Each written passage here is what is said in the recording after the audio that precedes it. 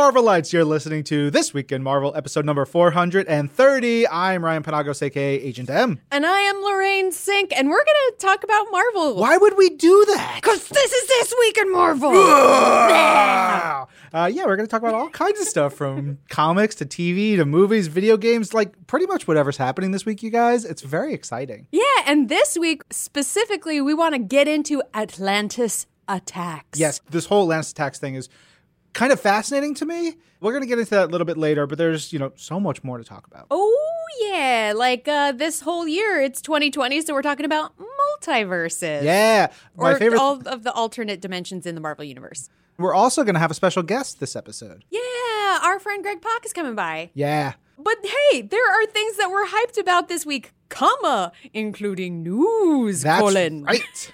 I tried to do it like you do it. Thank you. It's really good.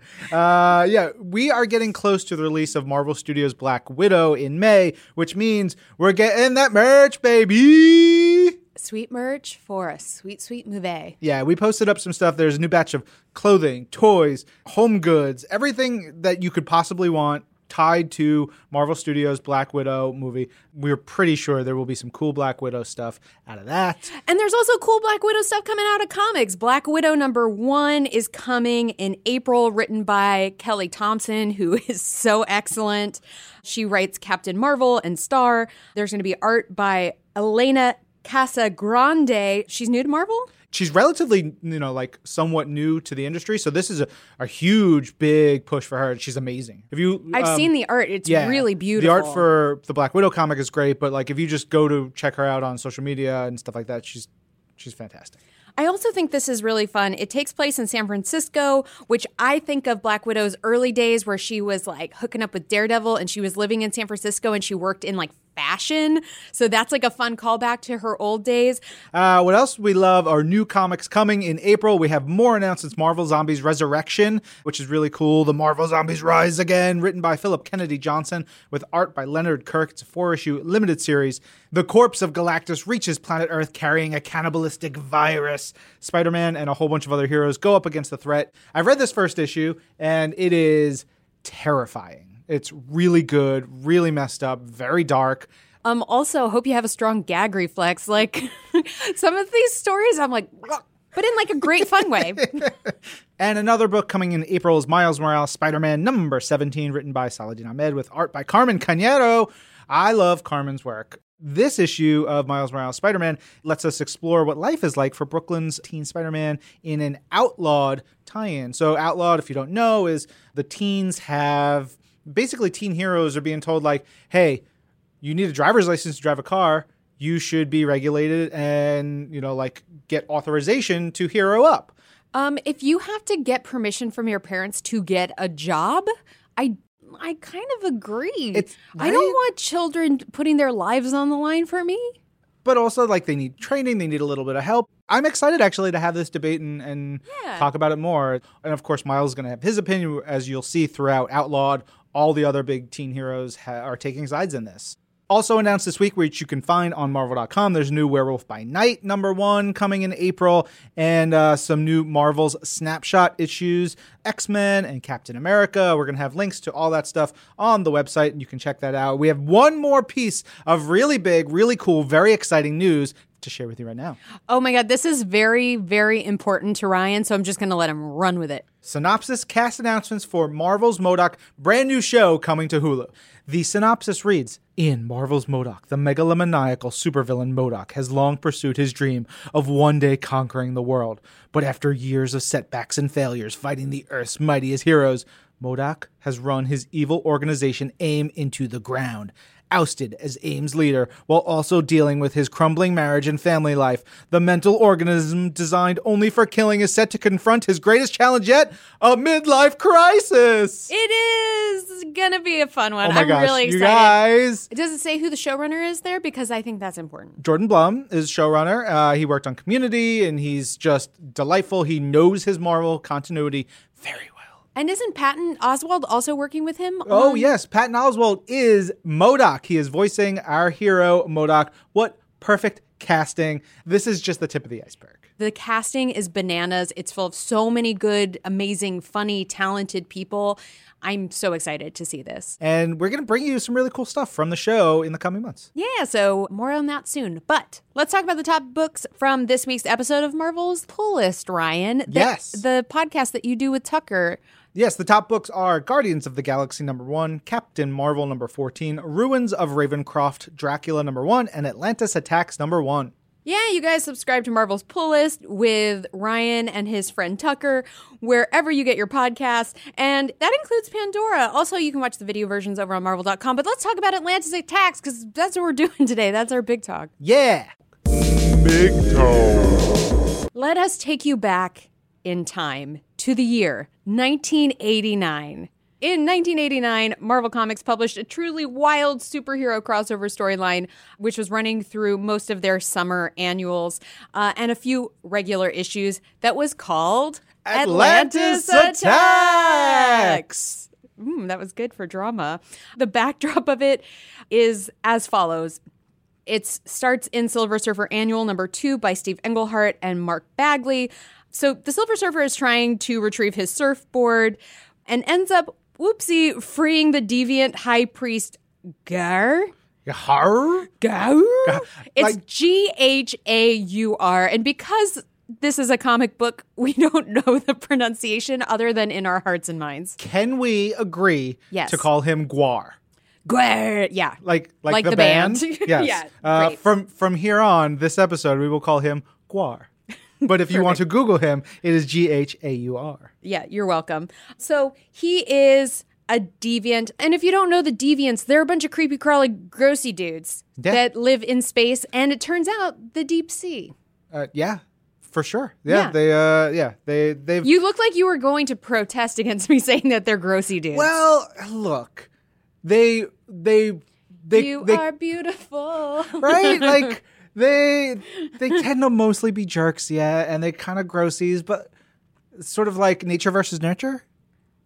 And they were like... So they're from a toxic environment. Deviants. Yeah, they were called deviants from the start. They didn't have a shot. Yeah, but they lean into All it. Right, this is not a conversation about deviants. What else? So Silver Surfer and Gwar fight. Yeah, then he runs away to Earth. Gwar, he's this... If you want to visualize him, he's a big blue guy with a cool, like, house coat on, and his head is big. Maybe we should just call him Noggin. Ooh. So anyways, it turns out Gwar is a deviant from Lemuria. Lemuria is where the deviants live in the bottom of the Pacific Ocean. It's kind of like Atlantis, but they're bluer and meaner. Yeah. So hold on to that. Lemuria is a really interesting part of the Marvel universe and Marvel history because it has weird ties to a whole bunch of things. Like, it actually ties back to the Hyborian Age and Conan and that kind of stuff. It has ties to the snake god Set, which is really important to this story and to some other stuff that we're going to talk about. It was the site of the Great Cataclysm. And that is a big part, the second host of Celestial. The second time they came to Earth, the Deviants were like, we're going to fight you. And the Celestials were like, no. And they basically sink Lemuria. Because at first, before it was underwater, it was just it was like the continent on the planet. And the Celestials go, boop, and they knock it down. I kind of think about the Deviants almost like the monsters from Pacific Rim. Because they're like space monsters that come from the ocean. Interesting. So that's kind of how I think of them. And they're a bunch of big grossies. Yeah. But Gwar ends up telling Lyra, who's a royal within Lemuria, that he's trying to recreate this thing called the Serpent Crown, which you kind of mentioned, the god Set. He's a serpent snake god. Set is a 7-headed massive snake god. Picture one body starting with a tail and spreading into 7 huge snake heads. But the Serpent Crown is this thing that gives you lots and lots of power / lets you mess everything up / kind of ends the world. It's a whole bunch of stuff. Think of There's a lot of plot to it. Yeah, 100%. Think of it like on the level of maybe a little less powerful cosmic cube. You can't alter reality, but it's like this weird thing that can affect people. It has a lot of power to it. It also, in the spirit of the musical 7 Brides for 7 Brothers, 7 brides show up for Set because he has a mad band of ladies. There's a lot to it, you guys. Yeah. Atlantis Attacks gets real intense. I love it because it is kind of like from this era in the 70s and 80s when plot-heavy devices kind of just like go wild. And this is one of those moments. Yeah. So to really get the crown going, to get set back, whole bunch of stuff has to happen. So Gwar, he goes to Atlantis to King Atuma. Atuma is this big, like, brawly dude. A big mean fish man. Big mean fish man. Perfect. He's in charge of the Atlanteans at this point. And Gwar is essentially like, hey, bro, why don't you and I get together? We'll attack the surface. We'll rule the sea. We'll rule the world. It'll be Atlantis above all. And, maybe a little sauce for Lemuria. And he says this to Atuma. And Atuma's like, great. I'm just a brawler. I want power. I like this. I'm not the most clever fish in the sea. If you think about it, it's brilliant because he's like, listen, I've got this device. If the two biggest underwater societies come together, we can attack the surface and rule all. Like, that's a great deal. Yeah.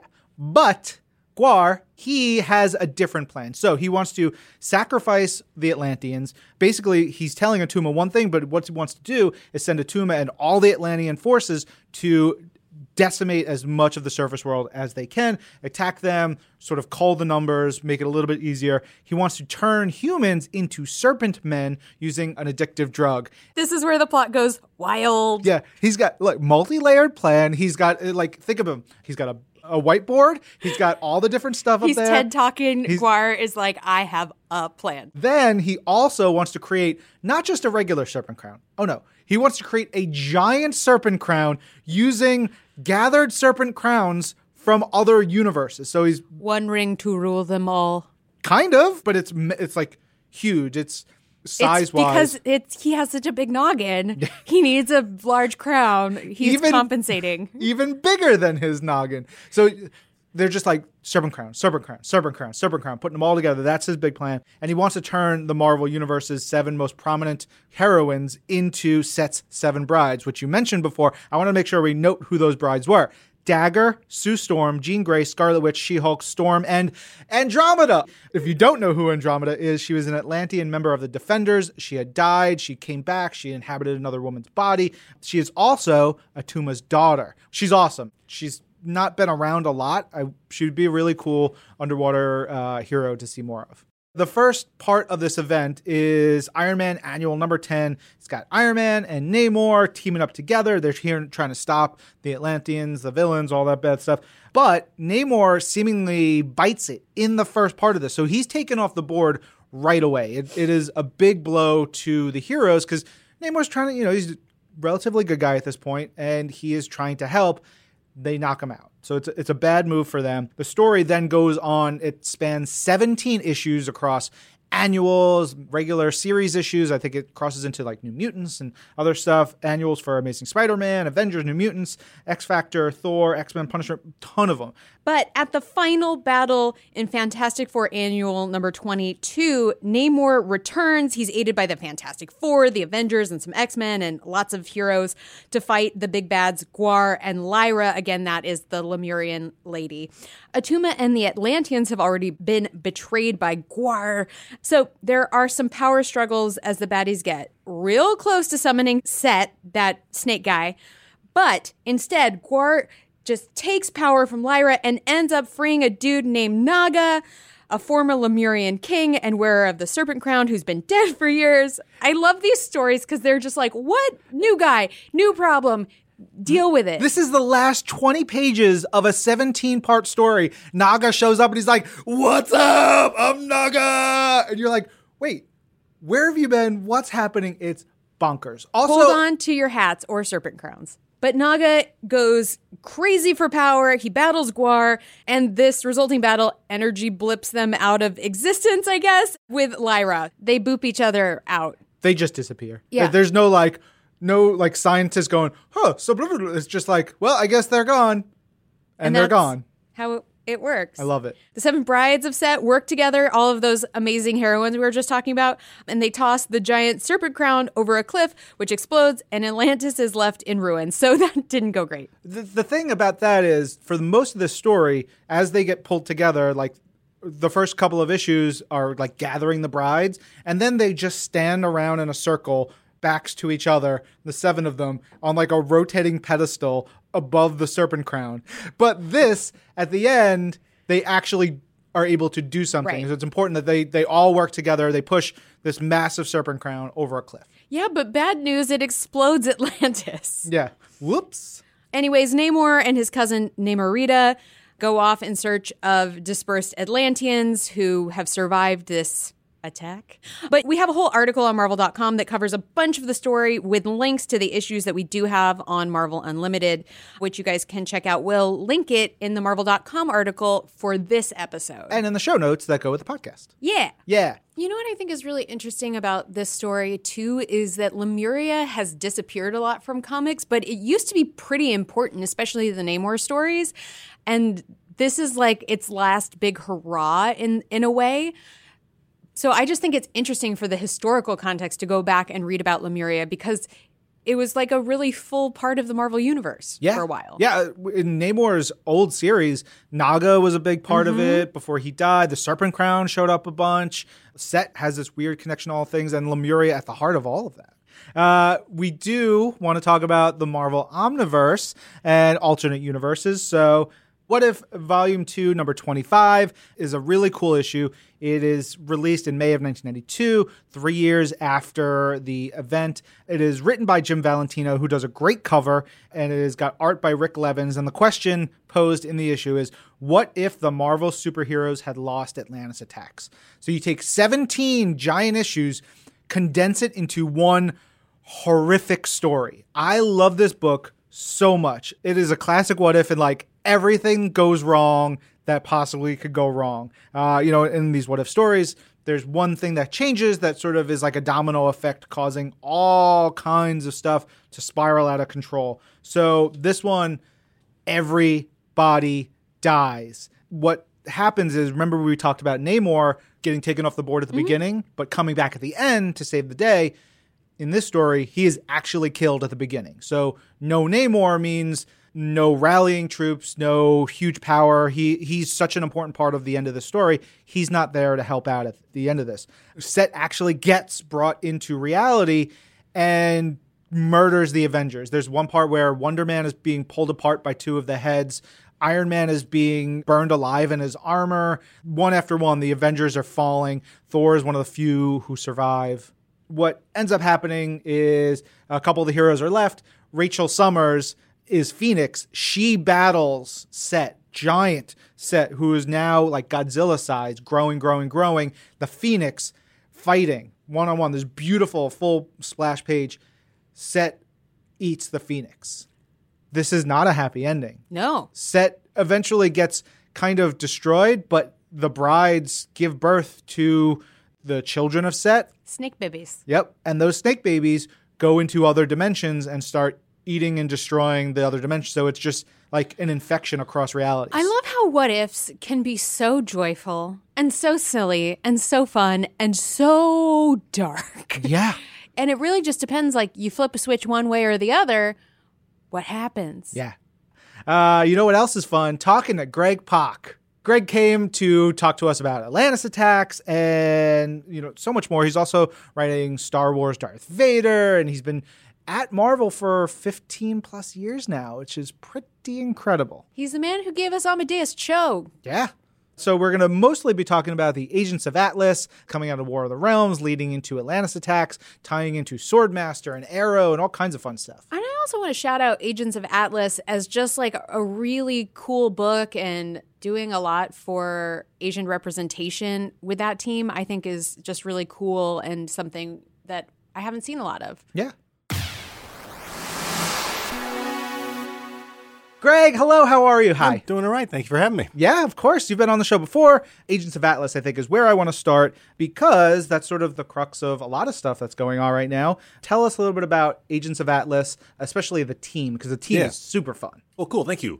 Yeah, so back during the War of the Realms event, We did a miniseries called War of the Realms, New Agents of Atlas. And for years, I'd wanted to do a Asian American team-up book, with all these different Asian American heroes in the Marvel Universe. And I'd sort of done a mini version of that with Mahmoud Asrar in the Totally Awesome Hulk book, where we pulled together Amadeus Cho and a bunch of other Asian American heroes. And they went out and got Korean barbecue and did karaoke and then fought aliens. It was awesome. Yeah, fought aliens who wanted to eat humans. Yes, exactly. As you do. They were the Protectors? Yes, exactly. They were the Protectors. I just loved doing that story so much, and it got great response. And so we were kind of looking for a chance to do something more with them. Meanwhile, Marvel had been developing Korean and Chinese characters for the Marvel Future Fights game and Chinese characters that were done for with Chinese creators for Chinese webcomics, Marvel Chinese webcomics. So at a certain point, I got I got an email from CB and Mark, and they were like, hey, we think... CB Cebulski, Marvel Comics Editor-in-Chief, exactly. Mark Panicia, one of our senior editors here. Yeah, and they were like, I think, why don't we do this thing and bring together, these characters you've been working with as well as these new characters and do it as a tie-in with this War of the Realms story, because the War of the Realms had basically Thor space aliens attacking different or mythological gods and goddesses attacking different parts of the world, and a fire demon was going to be attacking Asia. So this seemed to make sense. And so we did it, and the first issue went to 4 reprints. It was insanely successful, and Gang Hyuk Lim was the artist, and that series went really well. And so we got to do a second series, which we just wrapped up, called Agents of Atlas. And now we're doing Atlantis Attacks, which is a culmination of a lot of things. But basically, it's our heroes defending the Pan-Asian portal city of Pan. Oh, we're going to get into that. But I want to talk about the team, because what's really cool, I think, about Agents of Atlas is how it started as sort of the nugget of the Protectors and built out from there. It's almost like 3 levels of characters. The team is huge. Yes. It's a really big squad. Yeah, and that's the big challenge of it, frankly. You know what I mean? It's like, it's a little too much. I mean, too much is always fun, right? And comics should be big and crazy.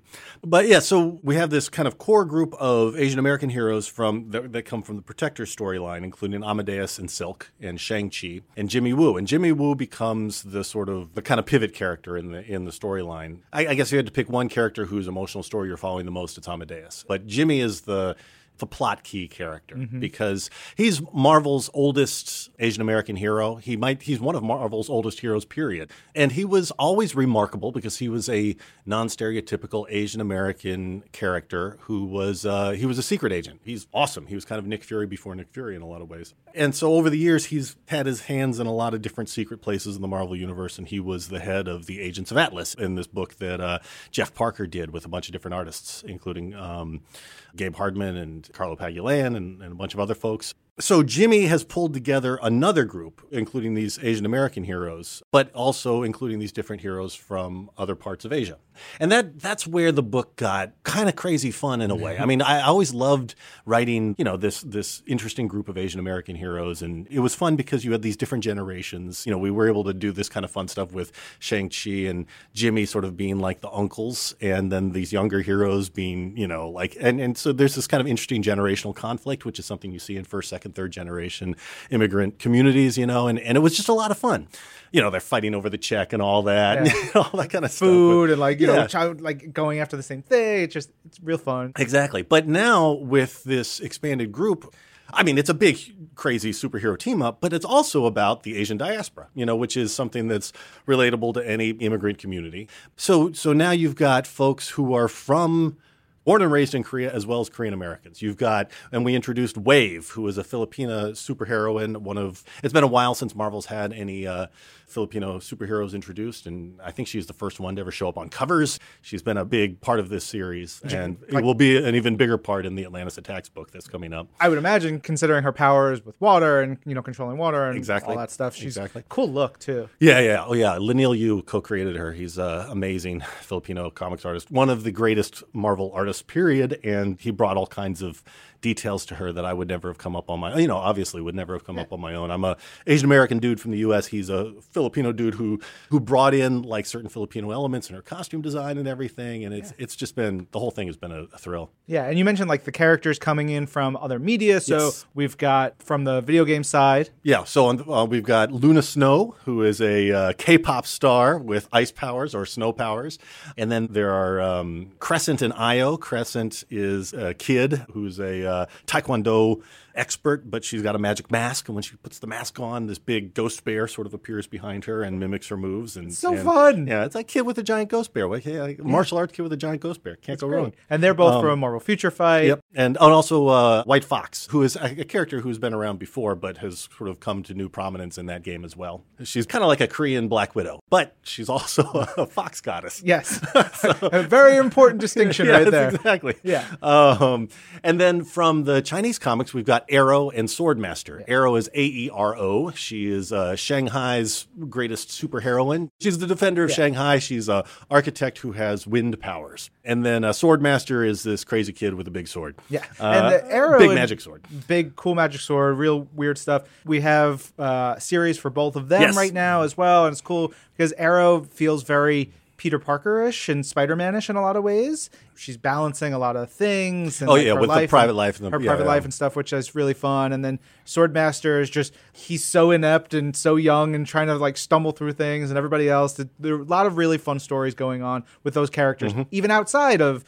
this, but it's all kind of coming together now as we're getting into Atlantis. Yes, exactly. So it's been a kick. As you've been starting to write all these characters and put them together, are there any breakout favorites? Where you're like, you know what? I feel like when I read you writing Silk, I'm like, there's a fondness for Silk that is palpable. Yeah. It's funny. I was going to say Silk. Silk is a lot of fun. She's basically another kid who was on the field trip with Peter Parker, and she got bit by a radioactive spider after. I guess she got bit by the same spider after it bit Pete. Her backstory includes her like being sort of like hidden away in a bunker for 10 years or 20 years or something. No, not 20 years, about 10 years. Yeah, about 10 years. Yeah. So she's kind of got this sort of a bit of a naivete about her, in the sense that she's been sort of literally shielded from the world for quite a while. But she's also a little older than Amadeus, so she's a little, a little bit wiser in some ways. But the two of them have just a really fun dynamic, and I just love writing them. She's got a lot of common sense, but she's also got, fire in her belly and all that kind of stuff. She's a big fangirl. Like, she loves she's a big Luna fan. All right, so you mentioned the Portal City of Pan, which is such a cool idea. Please explain what that is, because that's been that has been the focal point of the Agents of Atlas suit. Basically, a billionaire named Mike Wynn from the Big Win Company has flipped a switch and activated his mysterious tech and created the Portal City of Pan, which is basically a bunch of little slices of different Asian neighborhoods from around the world stitched together kind of virtually. Basically, there are these portals that connect all of these different parts of the world and create a little patchwork city. These different parts of these cities remain where they are in the real world, but if you have a Pan Pass, you can basically walk through and access all these portals. You can perceive this city as a whole. And in the same afternoon, you can, walk from Hilo, Hawaii to Madripoor to, Shibuya to wherever, It's a dream. Exactly. It's a dream, especially if you like food or like culture or like seeing, all the stuff. And that's the way it's pitched. Like Mike's, he's going to make billions of dollars as the greatest tourist experience ever. But of course, it gets attacked by dragons, and nobody can figure out why, and our heroes end up having to come in and defend it, and they've got all these questions about, like, what is this guy really doing, and then there are refugees, and it gets complicated, and the whole politics of it becomes suspect, and it's a lot of fun. Yeah, and the thing that powers the city is a major point that drives us into Atlantis Attacks. Yes. When you get to the end of that Agents of Atlas series, and you see what's going on, me as a reader is like, oh, I love this idea so much, but I hate what's happening. And it's like that great, there's this goodness that has come out of something so terrible. Yeah. I think that's always the thing with Amadeus stories that I tend to come back to that a lot, where, he's essentially a very optimistic character. He's a young dude. His whole thing with becoming the Hulk was, I'm going to take over the powers of being the Hulk from Bruce Banner, because Bruce just sees it as a big tragedy. But you know what? I know what I'm doing. I can be the Hulk. I'm going to be the totally awesome Hulk. It's going to be great. And that was his whole deal. But the world is not so simple. Amadeus is a lot of fun for me to write, because I remember when I was 19 And when I was 19, I was insufferable. I thought I knew everything. I thought I had it all figured out. You know what I mean? And that's Amadeus. But when you actually go from, just talking to your friends about how you've got everything figured out to having the power to try to implement these things in the real world reveals itself to be full of shades of gray that you didn't really comprehend, no matter how smart you are. Yeah. And so that's Amadeus's experience again and again, is sort of getting himself into situations where he thinks he can fix it all, and maybe he can't. Yeah, especially now because he has been tasked with leading the Agents of Atlas team by Jimmy Woo. Yep. It's just great to see where he's gone, the ups and the downs, and seeing true character growth over these 12, the goal. 13 years. Yeah, no, yeah, of course it is, but to see it and to see it actualized is wonderful. Atlantis Attacks, brand new series. First issue has just released this week. It is a 5-issue limited series by Greg as well as Ario Anindito. It's spinning out of Agents of Atlas as well as Swordmaster. So there's bits and pieces. Yep. And Arrow, too. And Arrow, yep. So it's really cool if you are reading these various titles, seeing how all the threads come together. I got to give shout out to the Swordmaster storyline with Ares has been super fun. Cool. Watching that with Ares' kid and just quirky and fun and been really digging that. Yeah. And then like the side story that was in Arrow was really like creepy, and there's this story of creatures and really tying into Atlantis Attacks that was upsetting in a good way. Like you want to read the story, but you're like, man, people are getting hurt. It's that's brutal. It's drama, baby. Yeah, it's serial drama, cliffhangers, danger. Yeah, but yeah, and shout out to Alyssa Wong who co-wrote those Arrow backup stories with me, and Fonda Lee who co-wrote the Swordmaster backup stories. They're both amazing. Yeah. So we've been building to this. What is going on now in Atlantis Attacks? I can reveal that we discover that in order to power the portal city of Pan, Mike Wynn has done something terrible, and that terrible thing that he has done incurs the wrath of Prince Namor, or King Namor of Atlantis. Which, like, in the scale of people you do not want to piss off in the Marvel Universe, it's like Celestials, it is maybe Galactus, it is Doom, and Namor. But Hulk might be a little bit, slightly above Hulk Namor. A little bit higher, yeah. I mean, the thing is, Hulk is more easily distracted. I mean, depending on what state he's in, you know what I mean? But Namor... Yeah, I mean, if he's, if you mess with him and if you mess with Atlantis, you're in trouble. Yeah. So they're in trouble. And, as we've talked about before, it's this kind of situation where, Amadeus and the team are, thrust into this situation where they have to defend a community that they've come to love and that needs them. And that if they don't defend this community, people are going to suffer horribly, possibly die. At the same time, this community has done something terrible, or at least the people who run this community. So, how do they manage those shades of gray, and what's going to happen when all this comes down is what we're going to find out. Yeah. And so the two fulcrum heroes in the middle of all this are Amadeus and Wave, because as you say, Wave has she's kind of in the middle as a hero with water powers who is still kind of finding her place in the world, and also is. She's introduced to the glories of Atlantis for the first time in this storyline, and that's got to be kind of mind blowing if you have these water powers and now you're suddenly encountering Atlantis. Yeah, you mentioned the story of Pan. There's also this interesting refugee story that is at the core of what makes this so difficult, because there are people coming from Madripoor who have nothing, who are trying to flee oppression and terror and horrible living conditions, and they find this place that can potentially give them that, and then how do you take that away from them? Right, exactly. It's and a very good, core drama, familial, human story. Well, thank you. Yeah, I mean, that's what we're trying to do. We're trying to raise the stakes and find a way to complicate things. I think about this all the time. Like, I think every once in a while, somebody asks, what do you write about, or what do you, what are your themes or whatever? And I don't necessarily think about that when I'm doing stuff. But then when I go back and look over the stuff I've done over the years, at different points in time, I'm like, oh, that's what I was doing. And I kind of had that moment a little while ago, and I was like, oh, what I'm doing is I'm writing about people trying to do the right thing in a complicated world. You know what I mean? And I think partly that's a factor of writing superhero stories. I mean, heroes right there in the name, right? Yeah. Very few things in this world can be solved just by going and punching somebody, Very few. Very few. And yet that is the bread and butter of a superhero story. Sure. So there's real interesting conflicts there. But that's where great stories come from. So I love the title of the story. Of course, it's Atlantis Attacks. It plays very well into what has happened with that first issue with Namor. You know, there's a great 2-panel sequence in the issue, and like one of Namor is like shadowed and he's just so angry, and then he attacks, and we live up to the title. Yes. But the title is also the name of a now 30-year-old Marvel Comics crossover, Atlantis Attacks. Did you come into the story saying we want to use the Atlantis Attacks name, or did someone say let's call this Atlantis Attacks? It's more the latter. You know, I mean, we did have some version of. I mean, we were bouncing around different names, and Atlantis and Attacks were both in those various names we were bouncing around.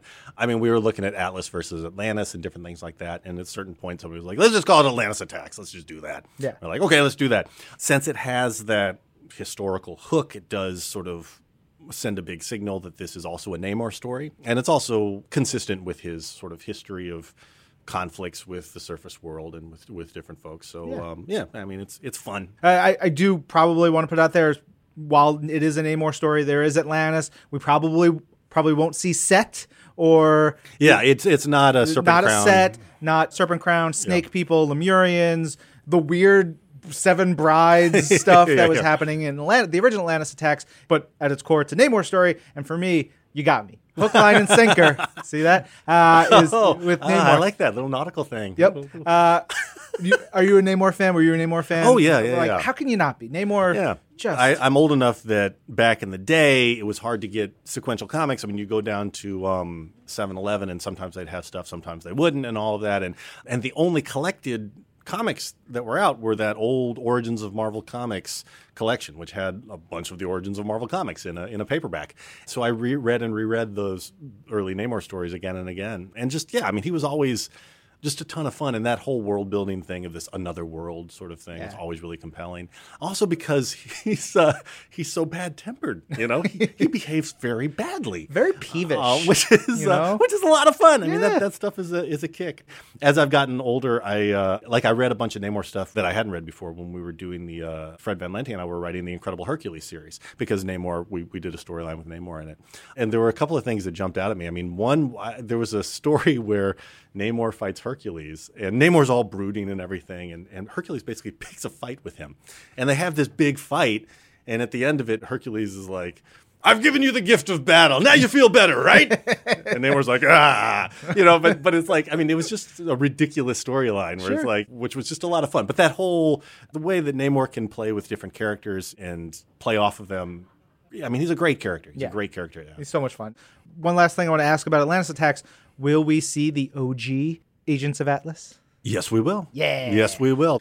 Jeff Parker, Leonard Kirk, and a bunch of other artists did the first Agents of Atlas series, which took a bunch of old, 50s characters mostly, and brought them into the current Marvel universe. And they, there was like a fighting gorilla and Venus and Namora and Robot Jimmy Woo Man. and Robot Man. Yeah, and it's kind of a quirky cult favorite. Basically, ever since we launched that War of the Realms New Agents of Atlas book, I had this plan in the back of my head that eventually we're going to have the old Agents of Atlas and the new Agents of Atlas meet, and it's happening in this series. Again, with big consequences. By the end of this series, things will be different. Ooh. So you don't want to miss this series. Yeah. But from Atlantis, we have to go to a galaxy far, far away, yes. Mr. Pak. We have to talk about your new Darth Vader series.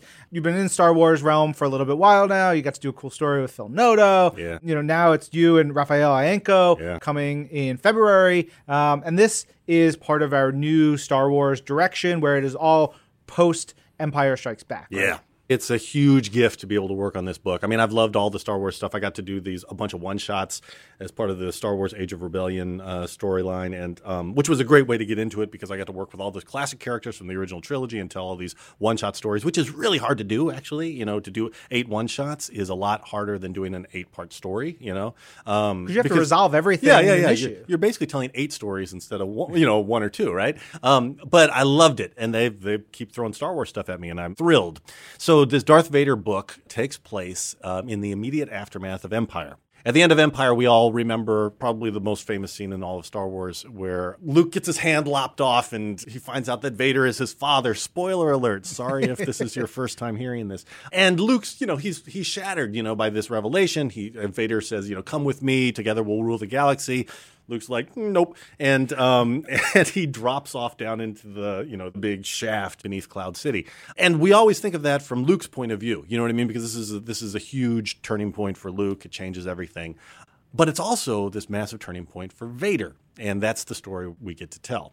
Because Vader puts it all on the line here, man. You know what I mean? He's basically like, come with me, we'll overthrow the Emperor. You and me, son. You know what I mean? Like, I got a family, and Cats if you in the cradle in the suit, like it's a little bit of that. Yeah, and if you're a prequel kid, I mean, if you watch those prequels and if you've like sort of taken in the full tragedy of Darth Vader, you know that this moment with Vader reaching out to Luke or offering this to Luke, it's paralleled in the prequels when he offers the same thing to Padme. You know what I mean? And in both cases, he loses.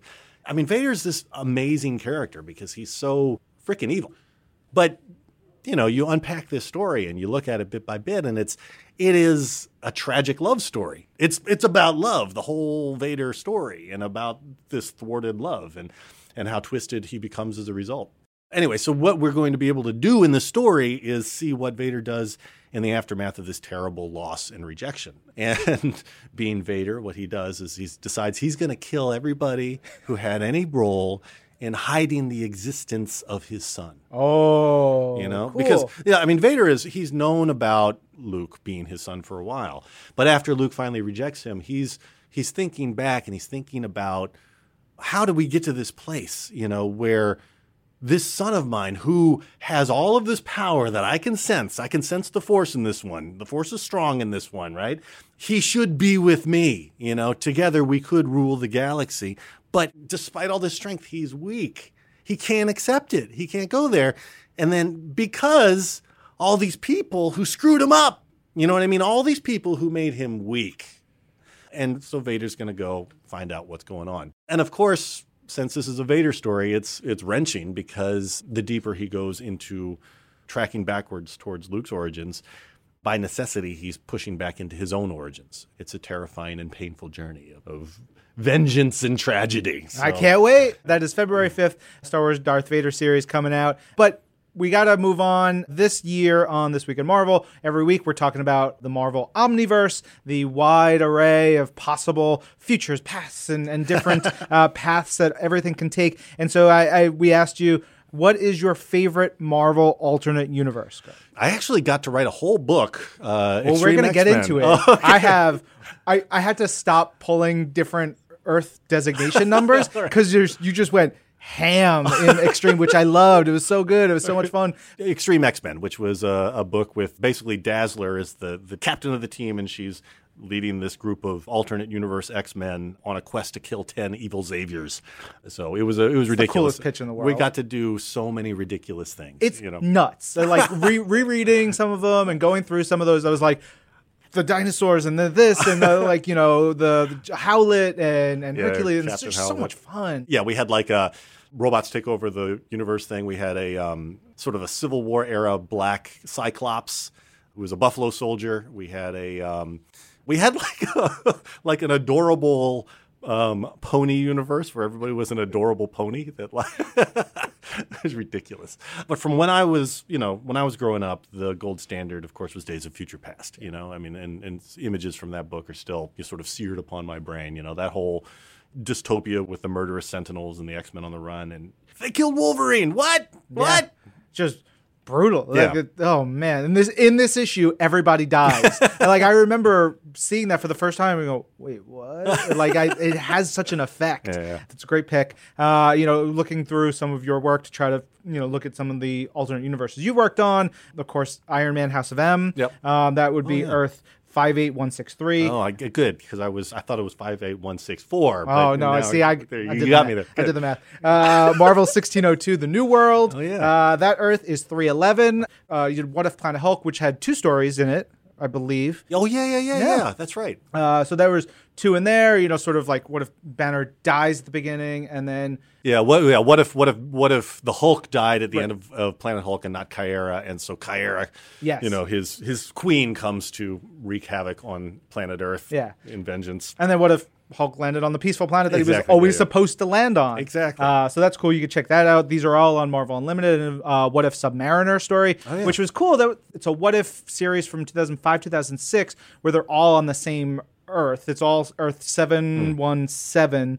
Or 717, and you did the Namor story, which ties back to Atlantis Attacks now because it's a Namor story. Yep. It is what if Namor, he grew up on land, living with his father. Where does that put his allegiances and everything? And then, of course, Extreme X-Men with so many alternate possibilities and wildness. It's super duper fun. I appreciate it. Thank you. No, we appreciate you coming in and getting wacky and fun with us, and keep doing more great comics. Thank you. My pleasure. See you, Greg.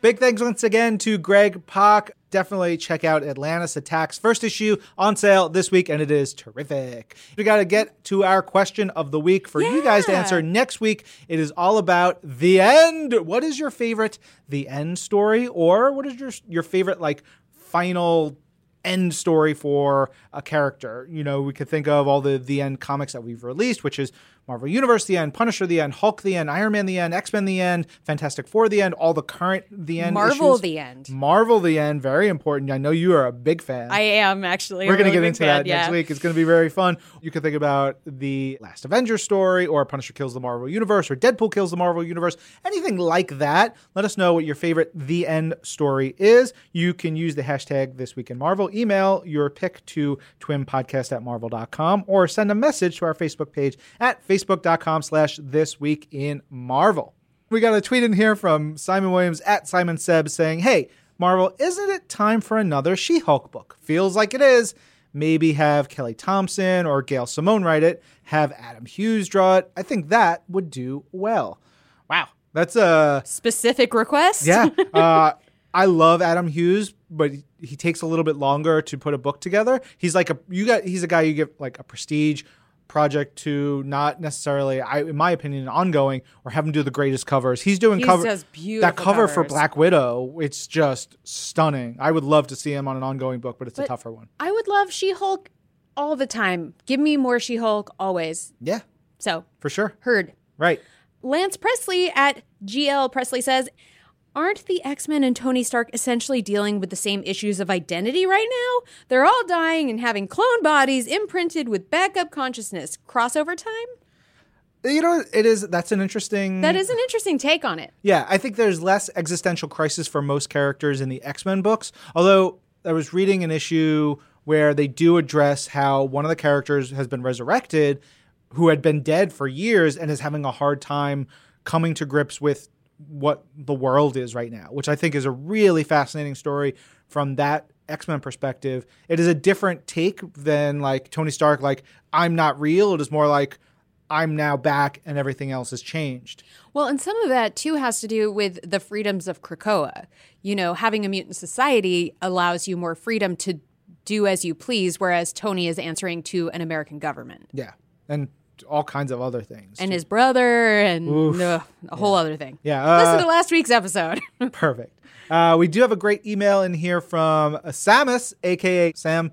He says his email was titled Mischief. Hey guys, I've been wanting some good Loki stories of late. What are your recommendations?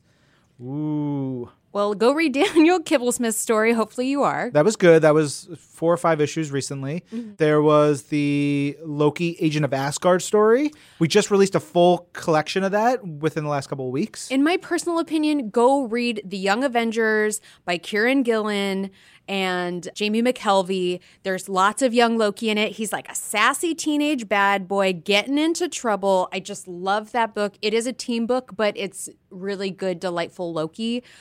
I also like the story before that was in Journey into Mystery, when he takes on a lot of different personas and he has to battle with his younger self and his older self in his many iterations. Yeah, there's tons of great Loki stuff in there. The Loki limited series by Rob Rhodey and Isad Rabish is really cool. It's 3 or 4 issues and tells a more sinister, dark Loki story, but it's gorgeous. If you've never read that, that's definitely a good one to check out. And we also have to give a big thanks to Steve Asselman for his email. It is a long one. We can't read it here, but it was great. And we thank you, Steve. This episode of This Week in Marvel was produced by Persia Verlin and Zachary Goldberg. Our audio development manager is Brad Barton. Jill DeBuff is our director of audio. And special thanks to Atlantis. Whenever you're feeling underwater, why not visit Atlantis? Atlantis! It's damp. I'm Ryan. I'm Lorraine. This is Marvel. Your universe.